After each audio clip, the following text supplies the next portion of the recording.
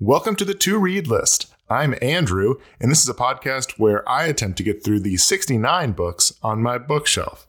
With me, as always, is my friend Toby. Hey. And today, just my friend Toby. That's it. Yeah, I'd like to give myself a pat on the back for reading the copy that said Bailey and her number of books and adjusting in real time. Wow, he's really got a theater experience, folks. That's how you can tell that kind of improvisation. Can't teach that except by teaching it to you over charging years me to and go to theater school. Yeah. Well, how you doing, Toby? It's been a minute. I'm doing well, Andrew. How are you? I'm pretty good. First of all, I want to give you the chance that I know that you've been building to. How did your final Goodreads challenge goal end up at last year? How impressive was it? Great point. It's been so long since that I've already sort of logged it as a past success or failure. We'll see. Mm-hmm. So my goal going into the year was I think, achievable 42 books. Dear Pages, you know from listening to the podcast, or maybe you don't, maybe this is your first time, that I smashed that by like March of last year or something like that. And I ended up being so close to 100 books at the end of the year that I spent a lot of time around Christmas and leading up to New Year's reading as fast as I could, because I never feel like I'll get this close again, but I did it. I ended up with 100 books. The Body in the Library by Agatha Christie was the capstone on my year. Oh. That does double duty because that's part of that 5-book Agatha Christie section I have, where if it gets pulled, I have to read all of them. So now I'm too into that. You're whittling away at that.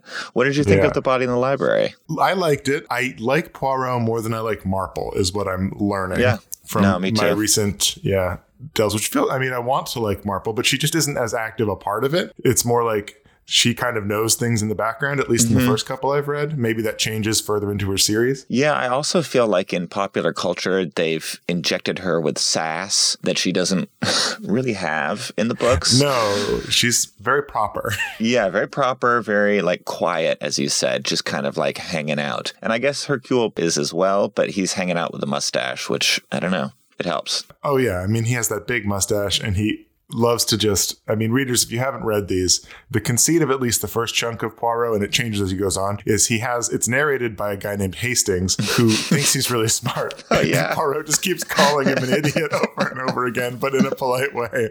And he's like, my friend Poirot, I solved it. And Poirot's like, oh, and you're dumb as heck, but it's good to have a dumb person around. And that's more charming to me than at least the first couple Marples. But I do enjoy them. I'll keep reading them. How about you, Toby? Did you have a goal? Did you succeed in your goal? I did. What's your new goal?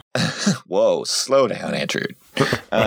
Yes, I had a goal. It was 70 books, and I hit that goal. I think I ended up with 72. I'm pretty excited about it. I think for a couple years there, I didn't hit my goal. But yeah, I really buckled down last year. I read a ton of good books. I think I've upped it to 75 this year, which is audacious, I will say. Yeah, 25 fewer than I read last year, but yeah, it's an audacious goal. All right, cool. Andrew, it's just you and me on the podcast. We have to, kind of have a good vibe here. Yeah, no, but I will say I have a secret weapon, which is the Murderbot Diaries. Have you heard of these? No. Okay, so the Murderbot Diaries, I think they're getting like an adaptation by Netflix or something. The author is Martha Wells. It is a great series of, I think I would call them novellas. I read them on audiobook, and they're only like 3 to 4 hours long each.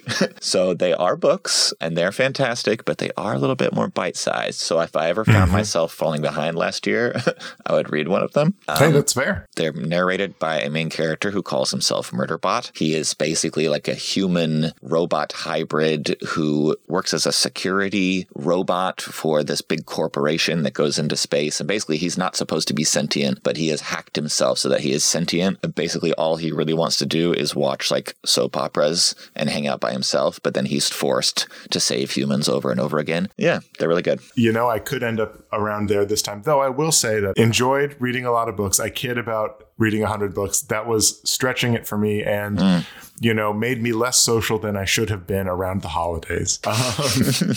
Fair. So I took my goal down. I've gone for a very achievable, I believe, 52, a book a week. I feel like that's realistic. Yeah.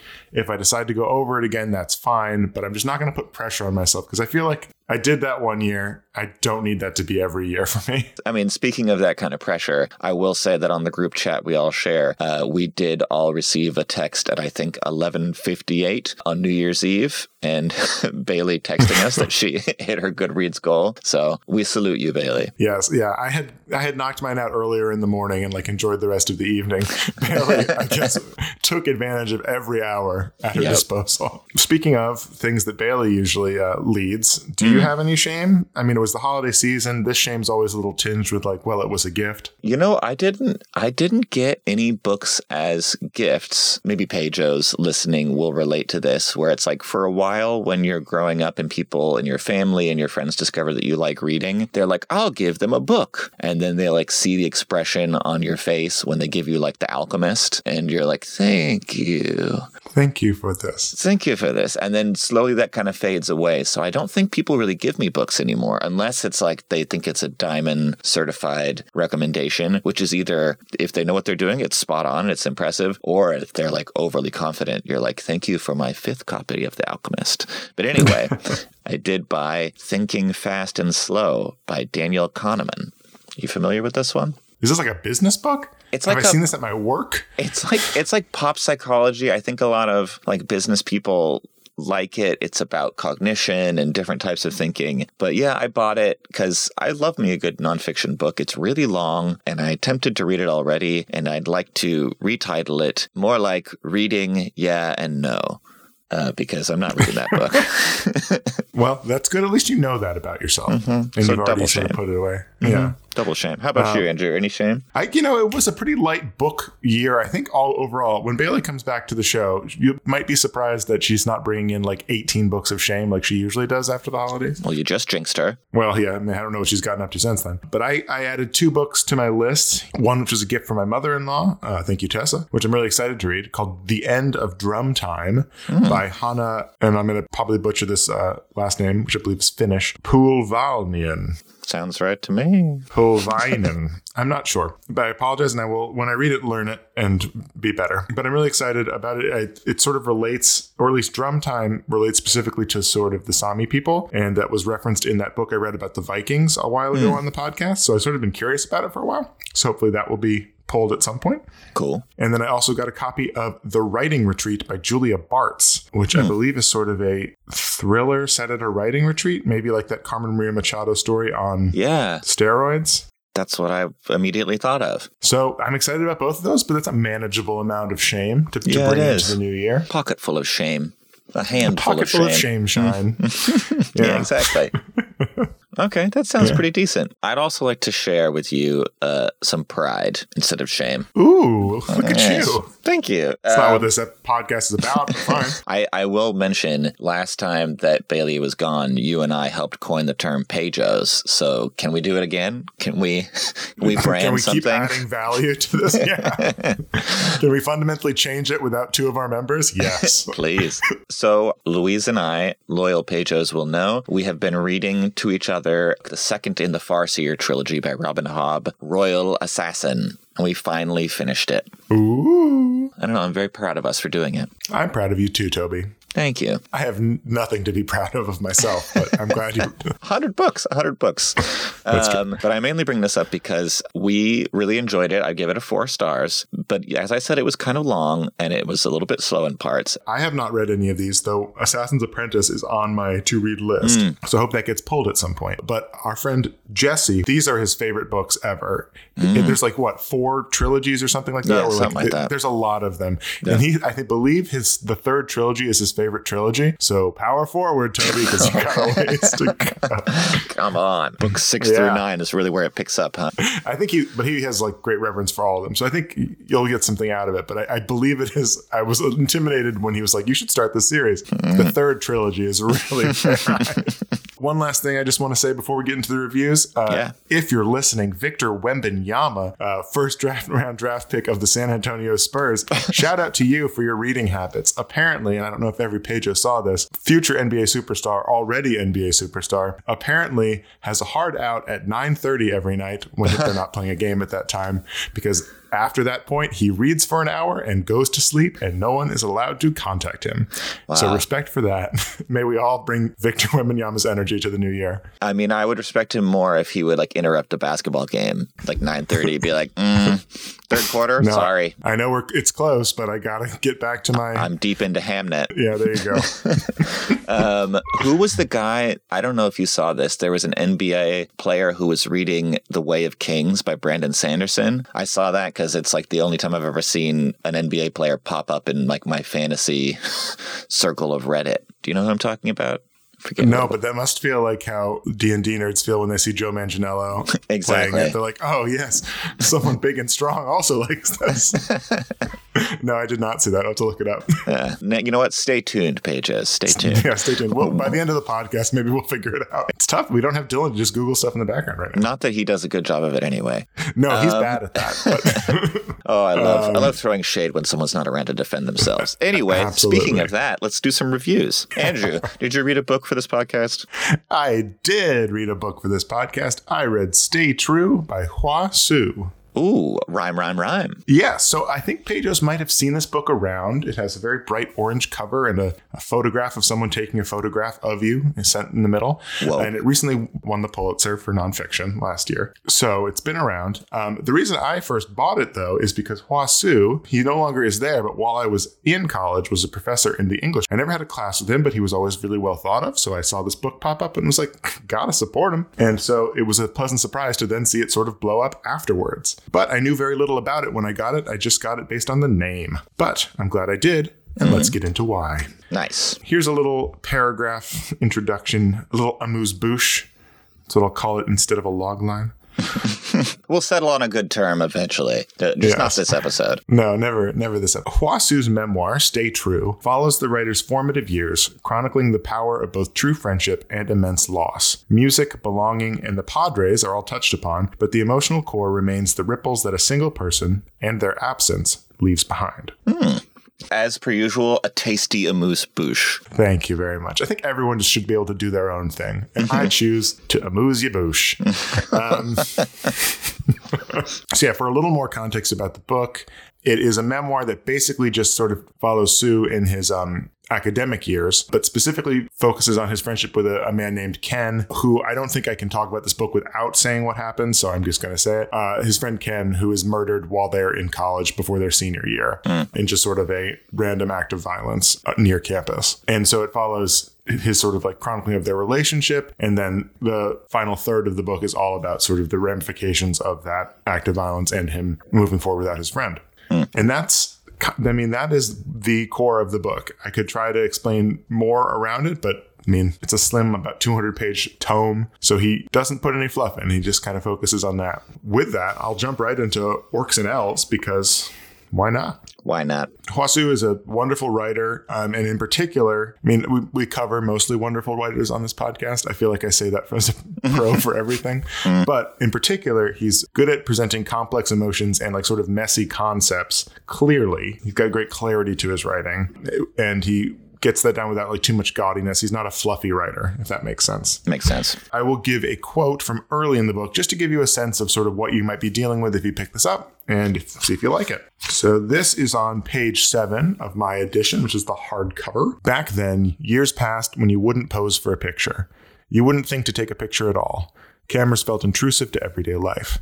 It was weird to walk around with one unless you worked for the school paper, which made picture taking seem a little less creepy. Maybe if you had a camera, you used it during those last few days of schools, at parties, or as people were packing up. The logic of last-minute cramming applied to the documentation of memories. If someone tried to take your picture, even if it was meant to be silly or spontaneous, you still fussed and awkwardly posed because there was a finality to it. 1 or 2 snaps at most, any more would seem obsessive. A moment would pass unremarked upon until months later, when you developed photos you'd taken at a concert or birthday party, a proper event worth chronicling, and you discovered some images of friends getting ready to go out, or else a slice of life candid intended to burn through the end of the roll. You'd forgotten about this. Later, when photography became ubiquitous, pictures were evidence that you existed at all, day in and day out. They registered a pattern. Looking back, you began to doubt the sequence of events, if, in the absence of proof, anything had happened at all. Wow. I really like that. That was amazing. Well, so if you like that, you'll probably like this book, because that is sort of a pretty representative of how he writes throughout. Okay. And another elf here, which you didn't really get in that, but you never really get the feeling that he's holding anything back. He's very open and generous, including dunking on himself quite a bit, because he's talking about himself in like the most awkward years of his life. And he's like, he dunks on himself for like what he wore, what he thought, what he didn't listen to just on principle, all that stuff. What didn't he listen to on principle? Pearl Jam was something that came up a lot. Oh, well, that's fair. Because anyway, continue. Yeah. Oh, and like he talked about like discovering Nirvana and really liking it, and then everybody discovered Nirvana, so he stopped liking them. Things like that.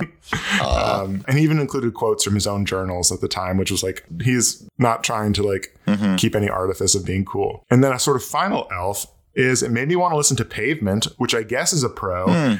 Because I like what I've listened to so far, but it might also be an orc in that I could become one of those dudes who talks about Pavement too much.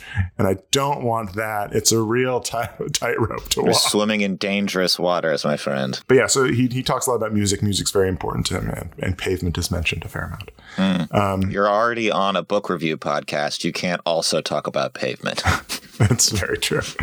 And so yeah, those are my basic elves. Again, it's a short book. It doesn't take that long to read. There's not much more in it than that. And if that sounds good to you, those are all good things about it. All right. I do have one orc that I want to throw in. Okay. Which is really more of a matter of preference, but he sometimes deviates more into sort of academic analysis, like often on sort of the topic of friendship, like he'll reference philosophers or quote their text and then apply it to his life. And I found those sections dragged just a little bit. And I looked more forward when he'd go back to more traditional memoir. I guess that's just a stylistic preference. For me, I kind of felt like that was the one sort of distancing element he put in, which might have been just sort of a way of him taking a different angle of things. And they were less successful to me. But I mean, he knows his stuff and it was compellingly written still. But like it was more activated by the personal recollections. For that, and that's sort of my only real dissuasion, but it is such a short book and that comes up enough. It was enough to make me only rate it 4 stars instead of 5. But it's a 4-star that comes with an asterisk. So I do recommend that you read this book. I think it's a very, very strong piece of writing and very moving. And it's under 200 pages, so you can try it out. Just give it a try. Give it a taste. Why not? Get a moose bouche. So yeah, 4 stars. I'll definitely keep it on my shelf. I really did like it, and I do recommend it for others. And we will see how Pavement infects you in the months and years to come. Yeah, I'm going to start being insufferable. But do you have any facts on Hua Hsu? Yes, I do. Once a Vassar, now betraying us and going to Bard. All right, Hua Hsu. He was born in 1977. He's an American writer and academic, now based in New York City. Heard of it? Yes. That's right. He's a professor of English at Bard College and a staff and a staff writer. Wow, strong reaction to Bard. And a staff writer at the New Yorker. Yay! Thank you, Andrew. Each sentence I'd like a reaction to. I don't want to do that. His work includes investigations of immigrant culture in the United States, as well as public perceptions of diversity and multiculturalism. He is the author of 2 books, not just one. The first one is called A Floating Chinaman, Fantasy and Failure Across the Pacific. And his second book is Stay True, a memoir. Ooh, I've heard of that one. He is a second-generation Taiwanese American. He was born in Champaign, Urbana, Illinois, before moving to Plano and then Richardson, Texas. So bouncing around there for a while. His family moved to Southern California, then ultimately good old Cupertino, California. The home of the Fighting Tinos. He eventually attended college at the University of California, Berkeley, where he studied political science, graduating in 1999. Then he went to Harvard University to study Asian American literature, earning a PhD in the history of American civilization in 2008. Wow, PhD in the history of American civilization. Little snippet. He wanted to go to NYU, but had to settle for Harvard. Oh, he was a tenured associate professor of English and director of American Studies at Vassar College. He was. Until 2022, and became professor of English at Bard. So those are like the bare necessities about his life. And I'm now going to jump to an interview that he gave with lithub.com. The interviewer here is Sam Fragoso. Sam asks, when you won the Pulitzer Prize, you said, "Stay True is not about the past, it's about memory. For a long while, I only remember the terrible things, or maybe I chose to. When it comes to the night of July 18th, 1998, the night of the murder, what are those memories that play in your head?" And Sue answers, "That was the night Ken threw a housewarming party. It's the last time any of us saw him alive. I played that night out in my memory so much in the days following, and the years since, that it now does feel like I'm watching a movie. I thought about what it was like to be on the balcony talking to him, what it would have looked like from across the street to see us talking. His death was a senseless freak thing. There is no way to return to the past. I ended up realizing the reason I was writing this book wasn't to make sense of the past, but it was to understand the future. Ooh. Sam asks, it's my understanding that you didn't ask friends for their version of events. It almost seems like you were more interested in interrogating the objects from the past rather than the people in it. And Sue answers, yes, it wasn't a group biography. It wasn't a history of the late 1990s. It was more a book about my own relationship to my own memories. As far as its reverberations through my life, I've never left campus. I still teach college students. I never really processed why I'm so drawn to campuses, to mentoring college students. The fascination with writing, the fascination with the past, the fascination with the impossibility of ever conjuring the past, I realized a lot of these things are due to this absence. And that reminds me of our good friend Rebecca Mackay. Do you remember her? It's true. Yeah. Yes. She grew up on like a private school campus in Chicago, I want to say. And then and now her husband works at the same school, right? Something like that, or a very similar thing. And then she wrote, I have some questions for you. I mean, it's a very seductive place, isn't it? School. School is seductive. Oh, I don't Cut that wish in. I No, wish. you said it. No. Sam asks, in the years that followed your friend's passing, most of your work was about the future. You said, quote, all of my work is about the future and about how artists who don't have encumbrances like the rest of us imagine the future. Do you think you gravitated toward those stories and those artists because their ability to imagine the future was something you yourself wanted? And Sue answers, I do. I think one of the reasons I've been drawn to records and movies and things that I'm interested in is because it's people drawing on things they've learned, their own things they've loved. They're turning it into something else. There's a forward propulsion to culture that stays rooted in the past, that stays rooted in these traditions and legacies, but it allows us to turn the past into something else. There you go. There, indeed you go. And that is a bite-sized morsel of Hua Hsu. Hopefully he'll write another book and we'll read it again on the podcast because it sounds like a great writer. Yeah, sounds good to me. But you know what also sounds good to me at this point? A nice bowl of soup. It's cold in upstate New York. Toby, did you read anything that has at least that in the title? Wow. By an enormous coincidence, yes, I did. I read In the Miso Soup by Ryu Murakami. Soup. Here is your not log line according to Dylan. In the Miso Soup, Ryu Murakami's viscerally effective psycho thriller follows 20-year-old Kenji, a Japanese man who works as a guide for foreign tourists who want to explore Tokyo's sex club scene during his increasingly unsettling experiences with his American client Frank, a man Kenji comes to suspect may be the person responsible for several brutal serial murders in the area. Ooh, that's a great setup. Yeah. It is. And really, that's all you need to know. This book is also very short, 200 pages in a small paperback format. It reads very quickly. And to get into any really further plot details would be to ruin things. It's not really ruining things to say that he suspects Frank, because Frank is absolutely terrifying from page 1. But I'll get into that. And Frank, a big old creep, enters the room. Is that what it says? Mm-hmm. So, I'll jump into my elves. Big elf, giant elf, the characters. From the very first pages, Kenji, our main character, comes off as likable. He comes off as intelligent. You can trust him and root for him. He's an excellent person to live inside the head of, and he is just a really pleasurable narrator. Really wish I hadn't said pleasurable, but I've said it. You did, though, and it goes out to the world. I really hate that we decided to live stream this one.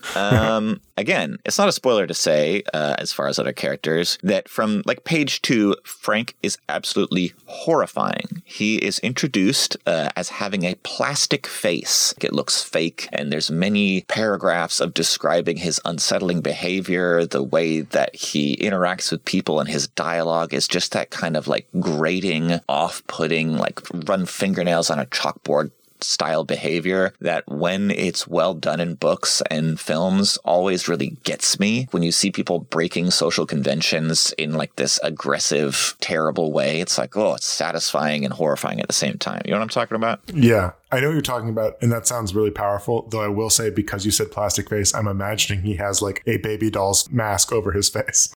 Basically, that's a shorthand for how upsetting he is. Not just Kenji's treatment of the sex club scene, but Murakami's treatment is perfectly balanced throughout the book. Murakami is aware that we, the audience, are kind of like Frank. We're curious and kind of voyeuristic about this industry. We picked the book up and we're reading it. Obviously, there's something titillating about this scene. And so he kind of shows you it and acknowledges that it's an interesting thing. And he doesn't shame you for your interest in it, but he does kind of wonder aloud, like, oh, why do we all have this attraction to something that can be like very dark and very dangerous and very bleak, but again, without ever condemning it, which I think is a very, very fine line to walk, and I think it's really admirably done. Nice. The style of the book, Murakami's prose, is straightforward, elegant, and when the time comes, brutally vivid to the point of being stomach-turning. It reminds me a lot of watching a David Fincher movie, that kind of like cold eye of the camera where it just doesn't turn away no matter what's happening, and things can get really, really grim and intense, and you're just kind of trapped in your seat watching.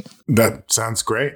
Honestly, I want to try to pick this one up. Yeah. I also love the setting and the themes. In the Miso Soup has a lot to say about the isolation and cultural amnesia of modern Japan. This is according to Ryu. And the neon-lit streets of Tokyo's Kabukicho, which is the red light district, is the perfect place for him to kind of comment on a lot of what he says is the loneliness of this culture. And it's 20 years ago, but it does feel at least accurate to what was happening then. Just as this world that you feel like you're absolutely living in, to the point of feeling almost like imprisoned within it. And my final big elf is the plot. For the entire book, I'm hooked.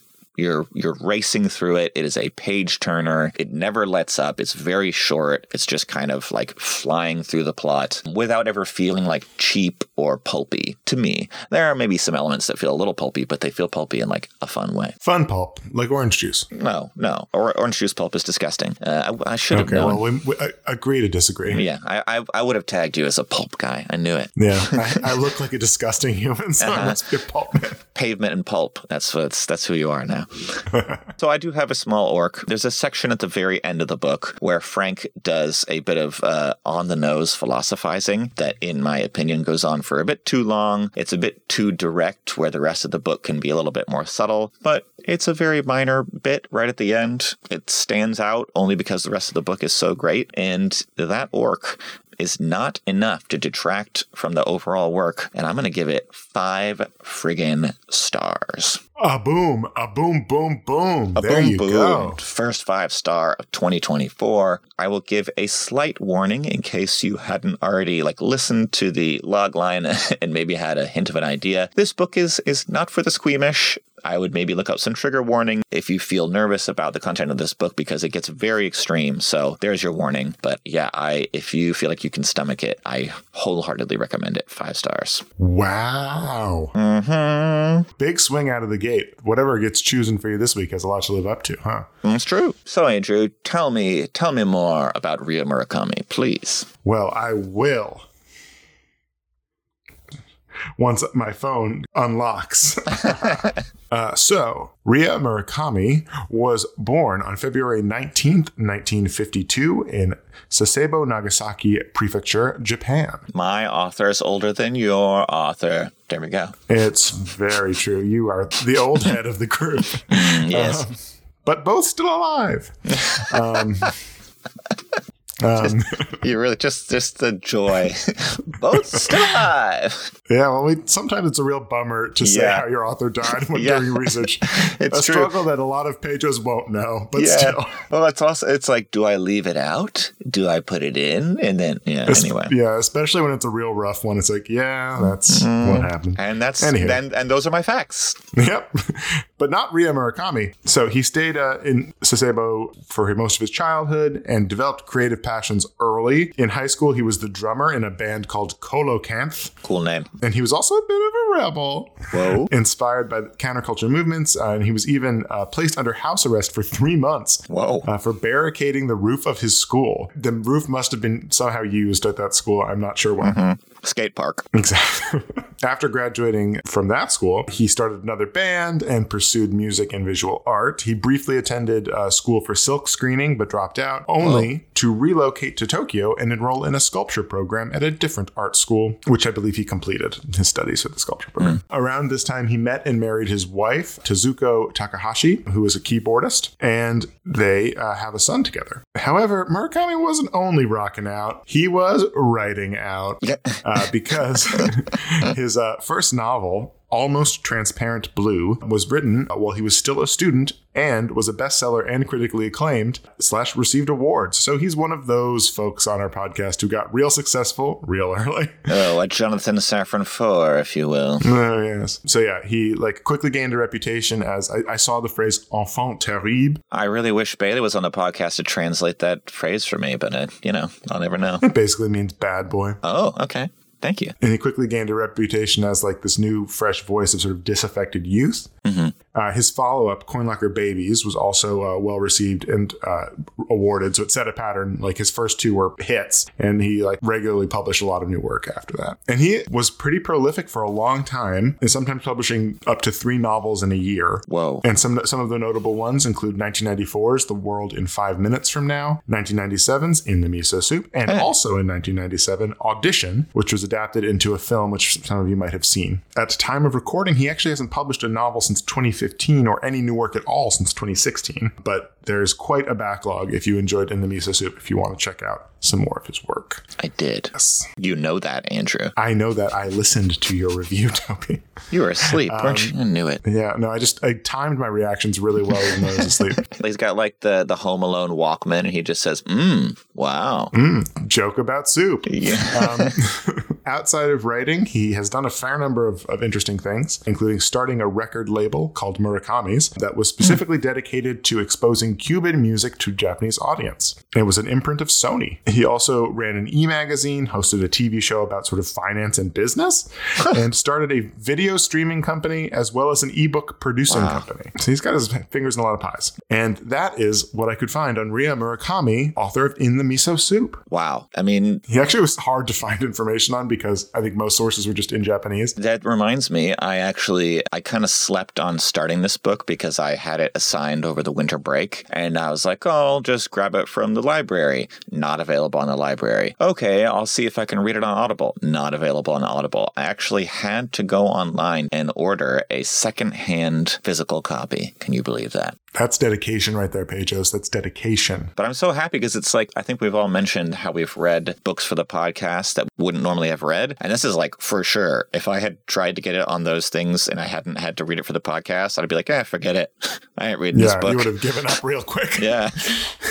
Awesome. Well, excellent research, Andrew. I do have one more question for you, which is, have you prepared a one-on-one game to recite to me for this episode? I have, and I've added a little bit of danger to it. Oh, I love it. For me, not for you. Oh, okay. The name of this game is In the Recipe Box. Oh, okay. What makes this game special is there are real stakes to this game.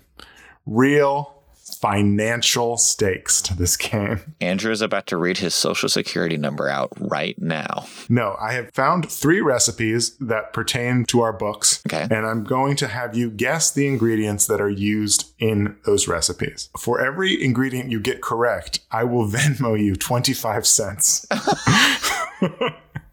Wow. If you get all the ingredients for one of them, I will add $1 to the total. Man. So I've done the math out. I think you can get a maximum of $8 from this if you got every single ingredient correct, which I don't think is going to happen. So it's not a huge financial stake, but I figured since it's a one-on-one game, let's add something a little funky to it. I am so excited to eventually spend $1.25 of your money.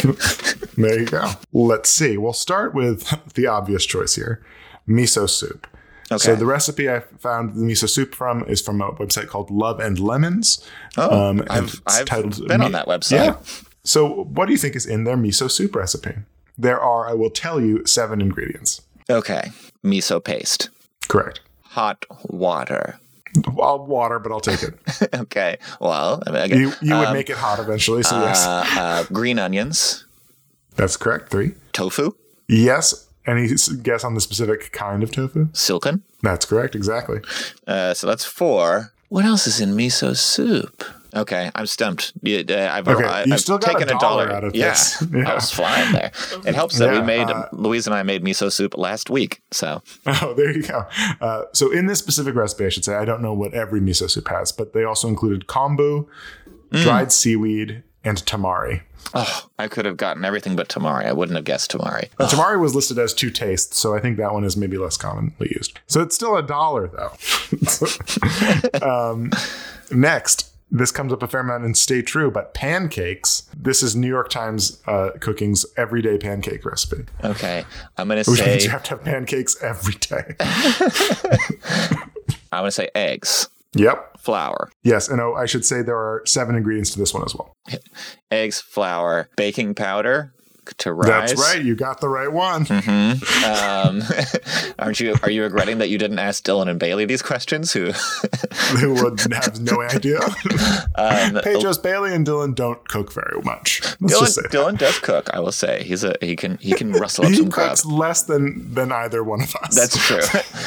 Sugar. Yep. So, already at $2 here now. I know. I'm cruising. Depending on what pancakes we're making, maybe a little bit of cinnamon. Not in the everyday pancakes. A little bit of oil. Not in these ones. Butter. That's good. 5, yeah. Okay. So there's 2 more. That's it. That's all I've got. All right. Milk and salt were you left out. Milk and salt. But that's okay. That's still another. You're at $2.25. I do plan on making, if you guys go on Goodreads, we do pull quotes from each episode to kind of like as our review. And I think I'm going to make the pull quote for this episode. Oh, milk and salt. There you go. People know exactly what it means. Now the last one. This one's a little, I don't know if you're going to know about this one. This is what I am cooking for dinner tonight, which is pasta amatriciana, which is a Roman pasta dish. And I will give you the hint that it is a red pasta. Wow. And there are 8 ingredients in this one.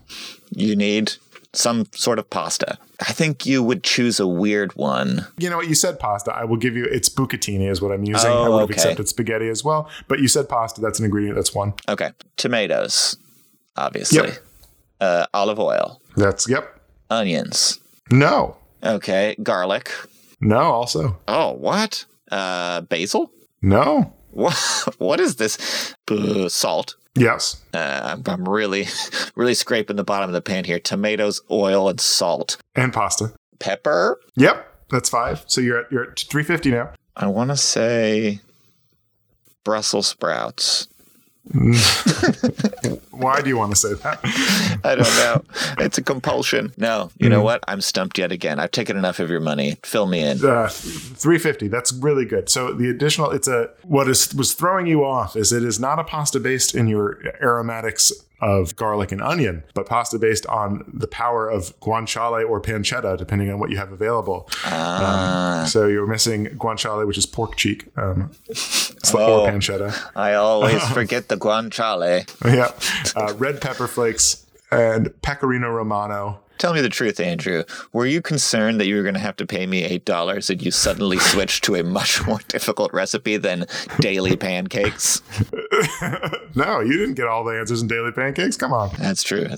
Well, I did a lot better on that than I thought I would. $3.50. That's going to come into your bank account. That is enough for a coffee without tip. I don't know what the prices are like where you live. Yeah, I'll go upset a barista after this. Well, congratulations on your $3.50. And I think overall, you got more than half of the available points. So I call that a win. Congratulations, Toby, on winning in the recipe box. Thank you very much. So where's Dylan to haunt us? Yeah, he's going to bust through the front door of my apartment. No, he's not, because I think that you have, what does Bailey say? It's your time to shine on the podcast, Andrew. It's time for the choosening. The choosening. Yeah, no, it is my time to shine. I have not had anything to say this entire episode. No. So, first of all, Pejos, this is the time when we choose books randomly from our shelves using a random number generator, which was fun to have the keys to instead of being at the mercy of for the first time in quite a while. First of all, I didn't get to choose a book for myself because in exciting developments, we are going to have a guest next episode. What? Who you know and love, Jillian Beth Durkee, a.k.a. the composers of our music, a.k.a. my wife. Whoa. She's going to join us, and she has selected a book from one of our lists. Okay. And she has selected from my list, number 8, Burnham Wood by Eleanor Catton. Oh, well, I'm excited for this one. I read that recently. Oh, so you've read it. So you can discuss. Awesome. That's perfect. So Jillian and I will read for next episode, and Toby, you'll have read it, so we'll be able to have a good, solid convo about that. That's great. Sounds like a great episode. It sounds like we hardly need Dylan and Bailey, and we're not flailing without them. No, certainly not. But I will say that just so I could see what an alternate version of me would be doing, I did auto number generate on myself for this. And I'm really glad Jillian's joining, because what was chosen was number 28, which was the entire His Dark Materials cycle. I have on my list, number 28 is a box set of the first 3 books. Wow. In that cycle. So I am pretty happy that I don't have to try to get through those in, 2 weeks. 2 weeks where I'm also working. I have 2 work trips in those 2 weeks. That would have been hard. But no such luck for you, Toby. Oh, did I get a trilogy chosen for myself? I don't think I have any trilogies, do I? There's all these, I don't know. There's all this, my heads are being filled with languages from across the world, because they're telling me, from what I can understand, that you have had number 1, Babel by R.F. Kuang selected. Ooh, heck yeah. Ooh, I'm very excited. I've been telling the random number generator, aka Dylan, to fudge the numbers and pick this for me for a long time. But it was a little disconcerting when 1 showed up when I was running the number generator for the first time, and I was like, that seems broken. But nope, it was. But yeah, so that's your selection. Babel. Have you read any other R.F. Kuang? Yes, I read Yellowface recently, and I really enjoyed that. This seems like a strong, and this is actually like a fantasy novel by her, right? Seems quite different. It's one of the big books of the year last year, so I'm very, very hyped to read it. That sounds like a good episode to me. Yeah, I would tune in, but I'm also recording it, so I have to. I can't not tune in. Well, great. Thank you, the spirit of Dylan, for imbibing me with the power to choose in. And in 2 weeks, we'll be back with an episode with guest Jillian Beth Durkee, where we will cover Burnham Wood by Eleanor Catton and Babel by R.F. Kuang. Nice. Thank you for listening to The To Read List. If you'd like to get into contact with us, you can email the To Read List podcast at gmail.com. Follow us on Goodreads at goodreads.com/the To Read Podcast. And we're on Instagram at the To Read List Podcast. If you enjoyed this podcast, you know what to do. Get your fingers down. Get your fingers down to your phone and rate us 5 stars on your podcatcher of choice. And even after that, even more than that, go out and tell a friend. Tell somebody, hey, there's 2 guys who are doing a great job, even though their friends aren't there with them on the podcast. They're doing so good, and I believe in them and care for them. You could tell them that, and then also say it's the To Read List podcast, and it's about books. Thanks. Never have we ever had a podcast with 2 men just struggling through. Hey, you won't believe it. But yes, thank you to Toby and Toby alone for co-hosting this podcast with me. To Miss Jillian Beth Durkee for composing our intro song. See you in 2 weeks. Happy reading. Books.